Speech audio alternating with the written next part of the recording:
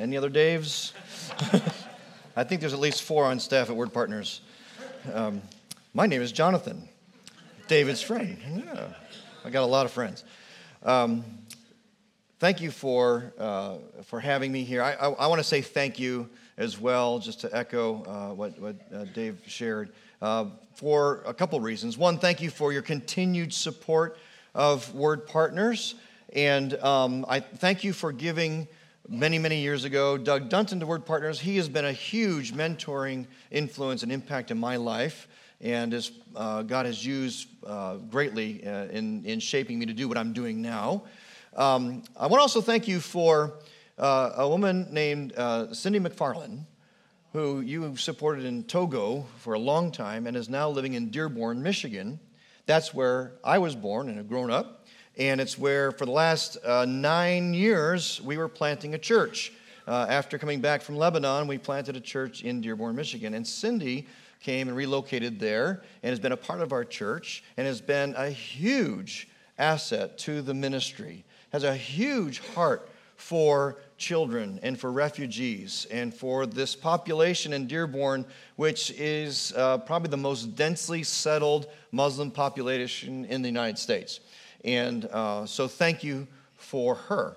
And thank you for your continued support of Word Partners. So that's what I'm doing now. I've transitioned from being that church planting pastor in 2022 to being full-time with Word Partners. And because of our love and experience in the Middle East, that's our focus. That's the region we're focusing on. And so it's a great pleasure to be with you here. I've been given the assignment of preaching the entirety of the message of 1st and 2nd Samuel.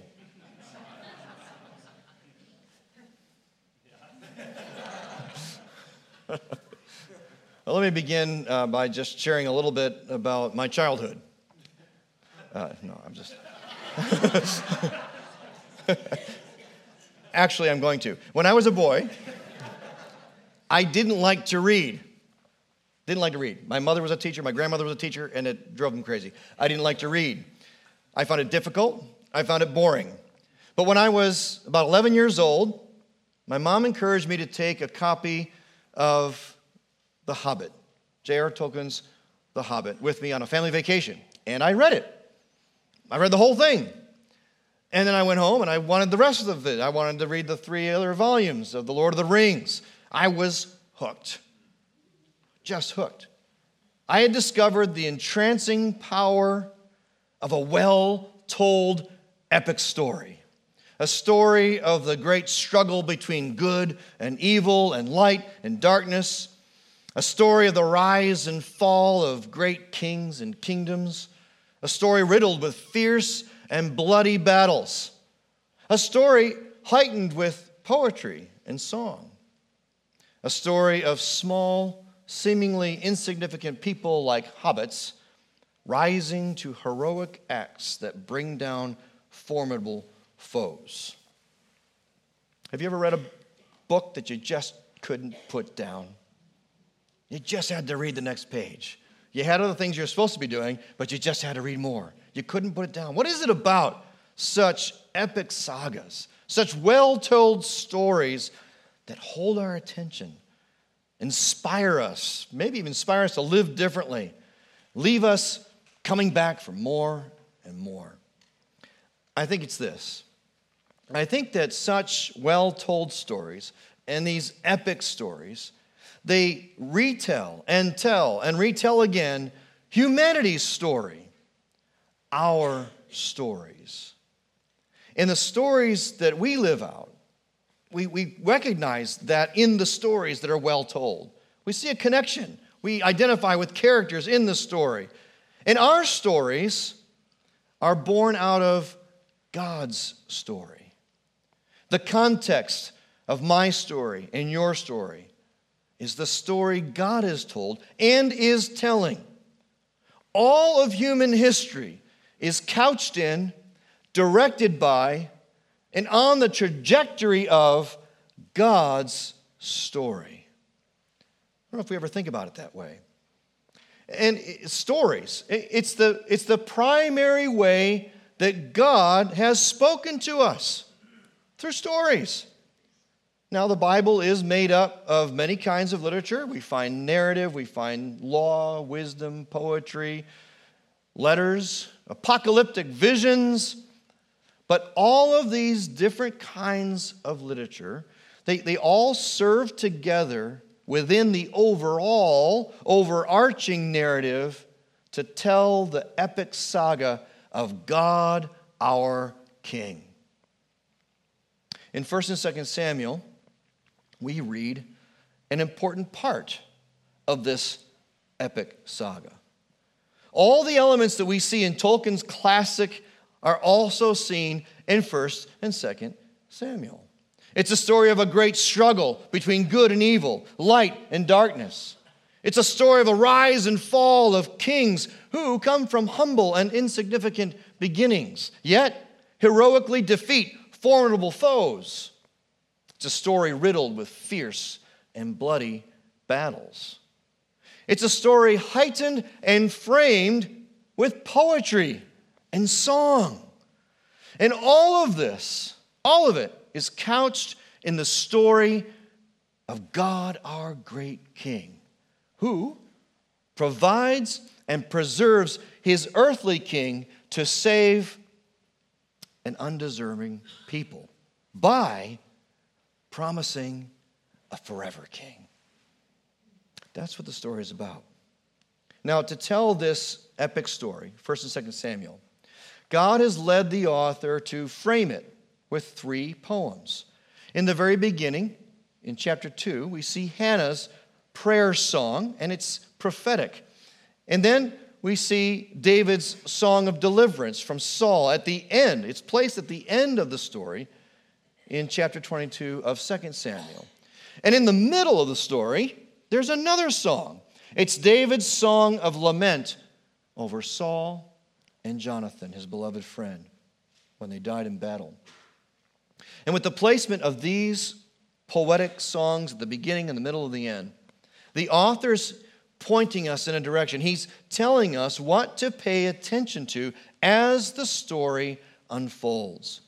And so, this morning, we're going to walk through this story, watching how those main themes of Hannah's song at the beginning are worked out in this great epic saga called 1st and 2nd Samuel.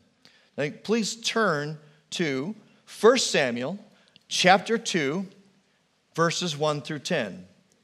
That's what we're going to read the whole story through the lens of this poem. Now, just to set it up for us, this is a song sung by a woman named Hannah.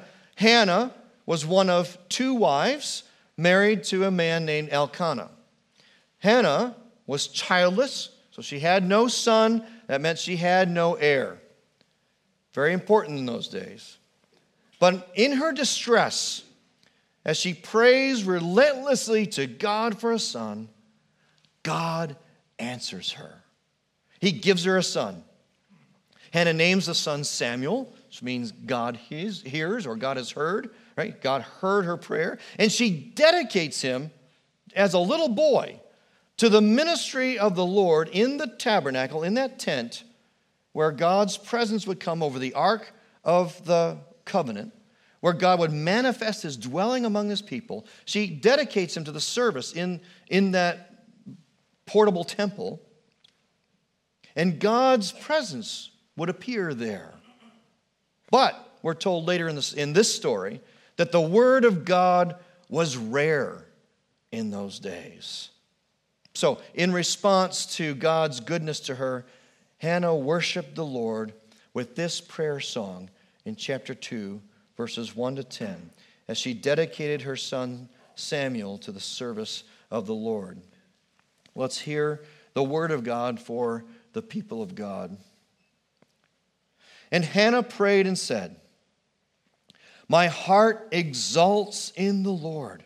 My horn is exalted in the Lord. My mouth derides my enemies because I rejoice in your salvation.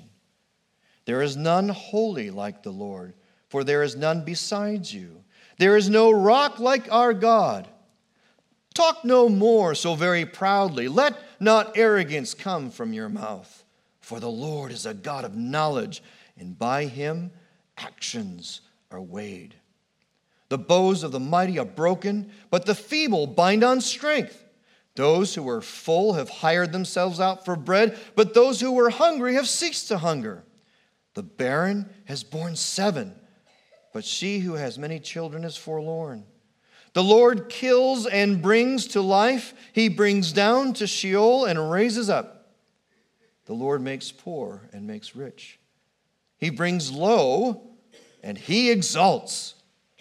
He raises up the poor from the dust. He lifts the needy from the ash heap to make them sit with princes and inherit a seat of honor. For the pillars of the earth are the Lord's, and on them he has set the world. He will guard the feet of his faithful ones, but the wicked shall be cut off in darkness. For not by might shall a man prevail. The adversaries of the Lord shall be broken to pieces. Against them he will thunder in heaven. The Lord will judge the ends of the earth. He will give strength to his king and exalt the horn of his anointed. May God give us his blessing with his word. Let's just pray for a moment. Heavenly Father, we ask that now that we have read your word and we're going to hear it explained, exposited, preached, Father, I pray that you would open the eyes of our hearts and our ears of our hearts, that we might hear and see what you have for us today. Father, this is the process by which you transform us. We hear your word, we receive it, and we are transformed, and we go and live differently. Lord, would you make us more today like Jesus? Father, it is my prayer every time we open the word that we would not leave this place the same way we came in, but having heard your word, we would be more like Jesus as we go out. We ask it in Jesus' name. Amen. Now, Hannah, in her day, there was a lot of wickedness going on. And we read back in Judges, the very last verse of Judges, about the times that Hannah lived. And it says that in those days there was no king in Israel. Everyone did what was right in his own eyes. That's the very last verse of Judges. And this first part of the story we're calling God provides a king. That's the first part. There is no king in Israel, but that's what God's going to do. He's going to provide a king. And in Hannah's day, the head priest in Shiloh was in Shiloh. The tabernacle was in Shiloh, not Jerusalem in that day, but in Shiloh. Jerusalem was still a Philistine city. And the head priest was Eli. Now, he had 2 priest sons. And these sons were wicked, and they used their positions of power for personal gain and immorality. They were literally desecrating the presence of the Lord. These were wicked times, and Eli's sons were wicked men. They were doing what was right in their own eyes. And Eli, he was kind of spineless. He wasn't doing much more than slapping his sons on the wrist. So here at the outset of the story, we see a stark contrast between Hannah, on the one hand, who is powerless in her situation, and she is feeling the pressure of having a child. Her competition, let's say, the other wife of Elkanah, is having children, and she is not. She is powerless to change her situation. We have her on the one side, and she's giving her beloved son, Samuel, to the service of the Lord as she receives her son. And then on the other hand, we have the wickedness of those who are in power, taking everything that's good and sacred and using it for their own gain. But God will have the last word. God promises to bring Eli's household to a just end. And this is actually just the kind of thing that Hannah has just sung about. She sings praise to God for raising her and people like her up, and for breaking down the proud, breaking down the arrogant and the mighty. And in praying this way, she forecasts what God will do over and over again throughout this story. God exalts the powerless, and he topples the powerful. And he does it to show that he alone, as king, is the one who is orchestrating the story. In verses 1 and 2, Hannah prays, "My heart exults in the Lord. My horn is exalted in the Lord. My mouth derides," literally, my mouth is enlarged against my enemies, "because I rejoice in your salvation." What does it mean that Hannah's horn is exalted in the Lord? The horn, kind of like the horn of a ram, it was a symbol of strength and victory. Probably because it was used as a trumpet to communicate in war. A horn blast would announce victory over the enemy, that the good guys have been delivered. And, interestingly, in 1 Samuel, the horn was also used as a container for anointing oil. Samuel would anoint David from a horn it was like a container for oil, and he would anoint David king with that horn. Now, Hannah uses the imagery of the horn again at the end of her prayer when her song actually turns to the future. The tense turns to the future tense, and she prophesies. She says in verse 10, "The adversaries of the Lord shall be broken to pieces against them. He will thunder in heaven. The Lord will judge the ends of the earth." I mean, she's talking about eschatological future now. "He will give strength to his king and exalt the horn of his anointed." What king? What king? Hannah has prophetically announced the coming of the Lord's king, his anointed, over Israel at a time when there still yet is not a king in Israel. But he's coming. His advent is on the horizon, she says. God will anoint his king from a horn and give his anointed strength and victory, a victory blast from the horn to announce deliverance from his enemies. And then we read at the very end of the story, in chapter 22 of 2 Samuel, that David uses the very same imagery in his song of deliverance from Saul. It's placed at the end of this great epic story. He sings in chapter 22, in verse 2 and 3, he says, "The Lord is my rock and my fortress and my deliverer." Notice similarities with Hannah's imagery as well. "My God, my rock, in whom I take refuge, my shield, and the horn of my salvation." And then David sings at the end in verse 49, "You exalted," this is to the Lord, "you exalted me above those who rose against me and delivered me from men of violence."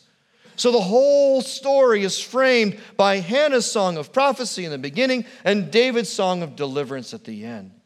Hannah sings of an exalted king when there isn't a king yet.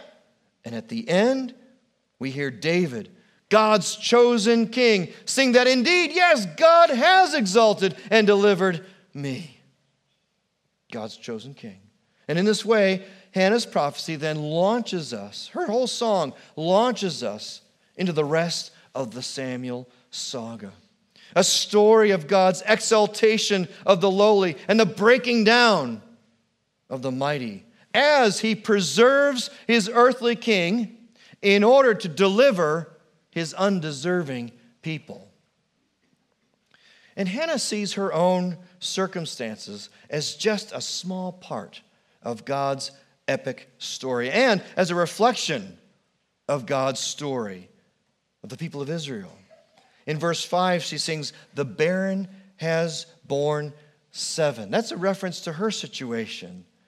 God has given her a son, though she was barren, like Sarah, Abraham's wife, like Rachel, Jacob's wife, like Rebekah, Isaac's wife. She's a part of this big story. Like all these women before her, Hannah sees her own grief and relief as part of a glorious pattern of God's hand at work in Israel's story and in her own story. today, I wonder if perhaps you are consumed by your own story, maybe consumed with grief, maybe disappointments that have happened in your story. Taking our cue from Hannah here, our hearts begin to be transformed when we realize that our circumstances are a small part, not insignificant, but a small part of God's great story.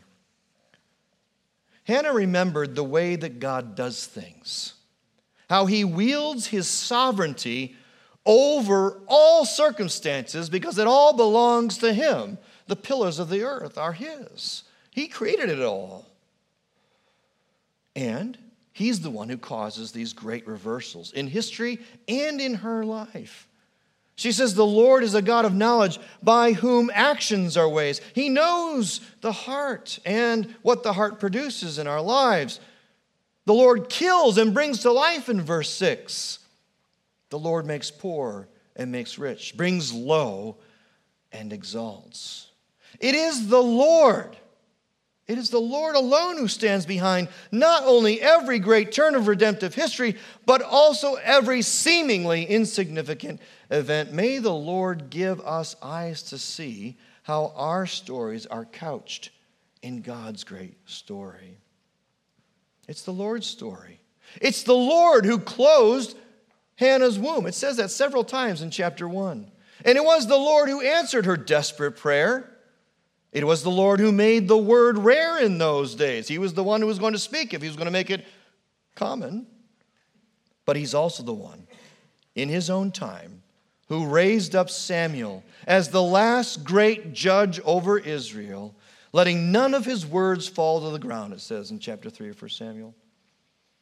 The Lord is the mighty king who was enthroned, it says in chapter 4, above the cherubim sculpted into the lid of the Ark of the Covenant, where his word, the Ten Commandments were kept, and where his presence would come behind that veil in the tabernacle.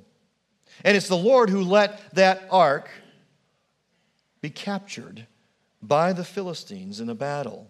And it's in that same battle that the Lord brought down Eli's wicked sons to their just end. He was orchestrating it all. It was the Lord alone who was rejected by his people when they demanded a king like all the other nations, when they had him as king. And it was the Lord who gave Israel Saul as a king. He gave them what they wanted, a man just like the kings of the nations, lacking God's heart, lacking obedience, lacking discernment, lacking the waiting upon the Lord and his timing to do things. So it was the Lord who rejected disobedient King Saul and afflicted him with an evil spirit. It was from God. It was the Lord who chose seemingly insignificant David from among his brothers to rule in Saul's place with justice and righteousness. For the Lord sees not as man sees. Man looks on the outward appearance, but the Lord looks on the heart, we learn in 1 Samuel 16. It was the Lord in the valley of Elah who took that overlooked shepherd boy and struck down mighty Goliath, the giant, with one smooth stone. That was a miraculous kill. For, as David cried out at that time, the battle belongs to the Lord. It was the Lord who delivered David from Saul as he chased him all over Judah and Philistia, trying to kill him. And just as Hannah sang, the Lord kills and brings to life, the Lord gave Saul to be killed in a bloody battle with the Philistines at the end of 1 Samuel. My friends, this story, as you go through it in the months to come, will bring you uncomfortably face to face with any lingering reluctance you may have to ascribe all authority and sovereignty to the Lord. He is your king. Or should I put it in a question? Is he your king? That brings us to the second part of the story where God promotes and preserves his king. This story will cause us to reflect on the state of our own hearts. For example, when we hear David's lament at the beginning of 2 Samuel over Saul and Jonathan, crying out, "How the mighty have fallen!" And he is weeping over the death not only of his beloved friend Jonathan, but also of Saul. Right? Saul, who tried to pin him to a wall twice with a spear. Saul, who chased him all over the place trying to kill him. He's lamenting over Saul with heartfelt sorrow, lamenting. Would you and I do that? I'm cut to the heart every time I read that. I don't know that I would have the same heart of mercy for someone who tried to kill me for years and years and years, even though I knew I was the anointed king. Now, don't misunderstand me. We don't want to put David way up on a pedestal, right? He was far from perfect. Just as Saul had no regard for God's word, there was a time in David's life where he also, as Nathan the prophet put it, despised the word of the Lord. He committed adultery with Bathsheba, and he murdered her husband, Uriah. You say, well, what's the difference between Saul and David? I mean, is Saul's worse and is sin any worse than David's sin? Not really. What's the difference? I think the difference is this. Where Saul made excuses and justified his sin, put a spin on it to make it look like it was a good thing, David, when he was confronted by Nathan for his sin, he repented. What do you do when you're confronted by God's word about your sin? The one whom God has delivered and preserves is the one who receives God's word, acknowledges his or her sin, and repents. But the story doesn't end there. Though there would be unspeakable fallout, consequences, and rebellion in David's house, in David's family, and in the kingdom because of his sin, God still fulfilled Hannah's prophecy. God delivered and preserved David. God breaks David's adversaries to pieces. He gives strength to his king. He exalts the horn of his anointed. That brings us into the third part of the story we want to focus on. God promises an eternal forever king. That's how God does this. By 2 Samuel 5 and 6, God has established David and his rule over all of Israel. There was years where he was in Hebron ruling over only the tribe of Judah. Finally, by 2 Samuel 6, he's king over everybody, all over the whole of Israel. David had conquered all his enemies. He built his palace in Jerusalem. And then he relocates where God is enthroned, the tabernacle and the Ark of the Covenant. He brings it all to Jerusalem and makes that sort of both the royal and the religious capital of the nation. And God's throne is there now, his earthly throne. We're told in the Psalms that his true throne is in heaven. But his earthly throne, the Ark of the Covenant, is brought to Jerusalem with much joy and celebration. And then in 2 Samuel 7, we find David in his house of cedar. He's comfortable. The enemies are conquered. He's at rest. The people are seeing peace. And he's looking out the window, I imagine, and he's thinking to himself, I'm living in this beautiful palace of cedar. And God's down the street in a tent camping. Something wrong with this picture. Gotta do something about this. Let's build God a nice, beautiful temple. Something that's so gorgeous and beautiful that puts the tabernacle to shame. Let's promote God, down the street. No, I think this was a pretty good idea. I think David's heart was in the right place. But God had another plan. He says it's not going to happen according to David's timing and David's plan.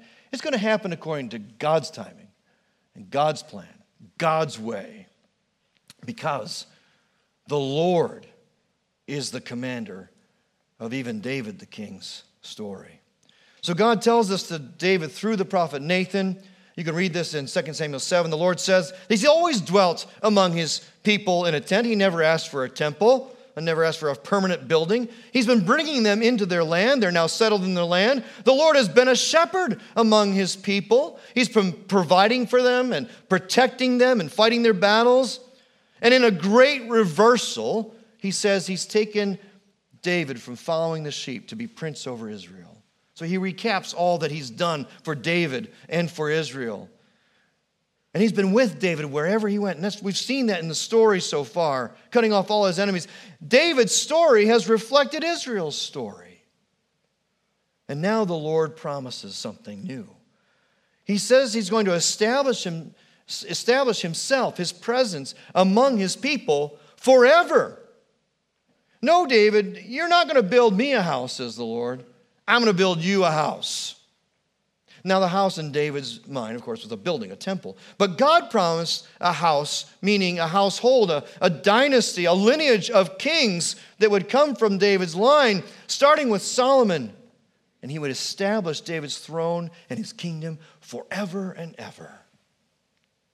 Now, at the very end of 2 Samuel, at the end of the story, chapters 23 through 24, God gives us a picture of how He will keep this promise and what this ultimate anointed king will be like that He's promised, who will reign forever, God's kingdom. In 2 Samuel 23, David, like a prophet, foretells, in another song actually, that God will indeed keep His everlasting covenant.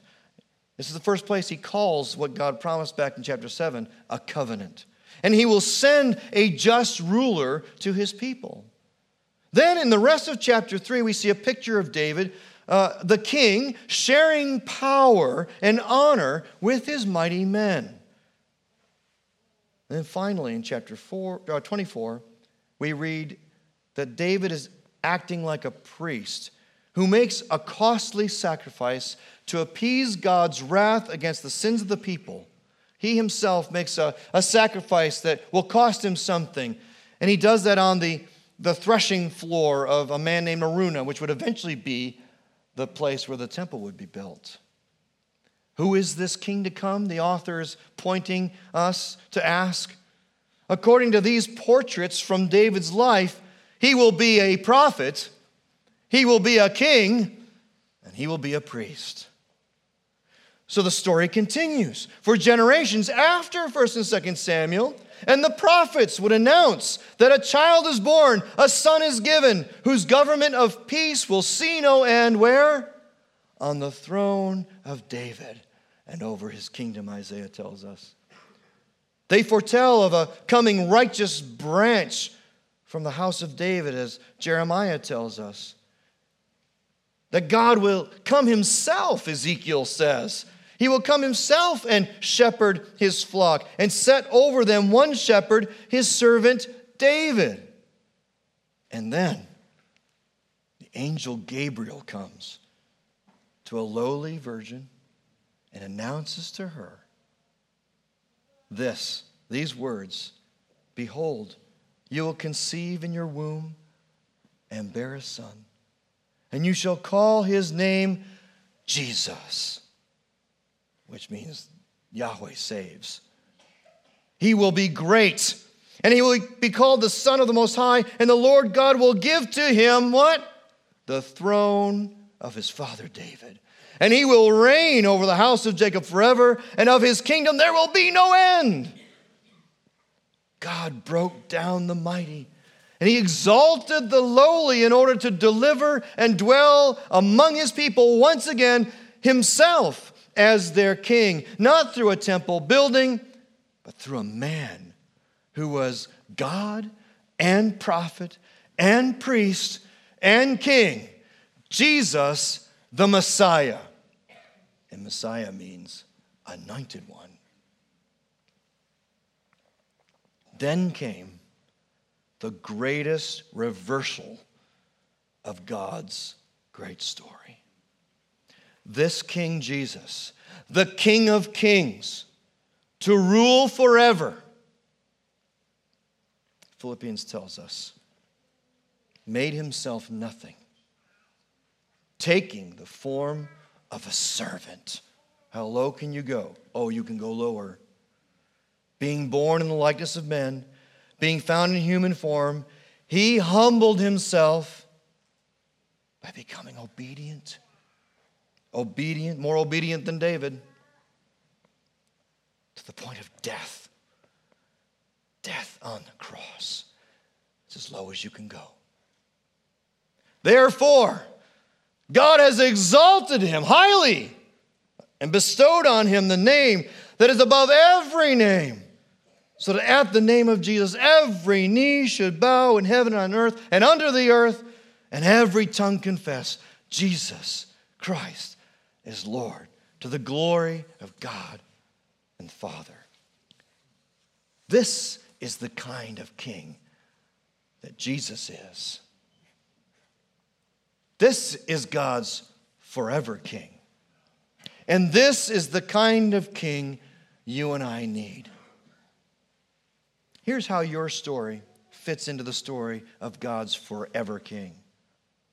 When lowly, sinful people like us put our faith in King Jesus, when you receive God's word and you acknowledge your sin and you repent and trust by faith in Jesus' death upon the cross as the death of your sin, you too are raised and exalted, Ephesians 2 tells us, seated with him in heavenly places. And we become, this is how Jesus was going to build the temple, we become the household of God, a temple in the Lord forever in glory. You get to reign as a king under the great king. You get to be God's temple. God does a great reversal in your story and my story. This means for those who are in Christ, the end of our story in this life is only the beginning of our story with God's eternal King. You know the great saga written by a friend of J.R.R. Tolkien, C.S. Lewis, The Chronicles of Narnia. At the end of the very last book of the Chronicles of Narnia, called The Last Battle, C.S. Lewis concludes the Pevensey children's story like this. All their life in this world and all their adventures in Narnia had only been the cover and the title page. Now at last they were beginning chapter 1 of the great story which no one on earth has read, which goes on forever, in which every chapter is better than the one before. Does that describe your story? Does that describe how your future will unfold? God promised a forever king. Does this forever king truly rule over your story? If he does, then what you have experienced so far is just the cover and the title page, right? Maybe like so many people that we read about and you will read about in 1 and 2 Samuel, maybe your story has taken some turns of difficulty, maybe doubt, disappointments, discouragements. Maybe like David, you've had a good idea of how you'd like to serve the Lord with your life. Wherever you find yourself in your story, I want you to take some time today, this afternoon, this week, and bring your plot line before King Jesus. Right? Bring your life, think of your life, recount your life, bring it before Jesus, and remember how his heavenly Father sovereignly exalts and brings low, has commanded it, all of it, and know this, that you can wait upon him worshipfully, expectantly, for he will keep his promise. Right? And he'll do it. He'll answer your prayers, but he'll do it in his timing and in his way to show you that he is the king who commands your story. And he is likely doing that to prepare you for the great chapter 1 of living life in his kingdom forever. That kingdom that is ruled by his King of Kings, King Jesus, with loving kindness. And so you can look forward with faith and hope in that great story of God's forever King. You can do that, where you will be with him forever, and where every chapter will be better than the last. Let's pray.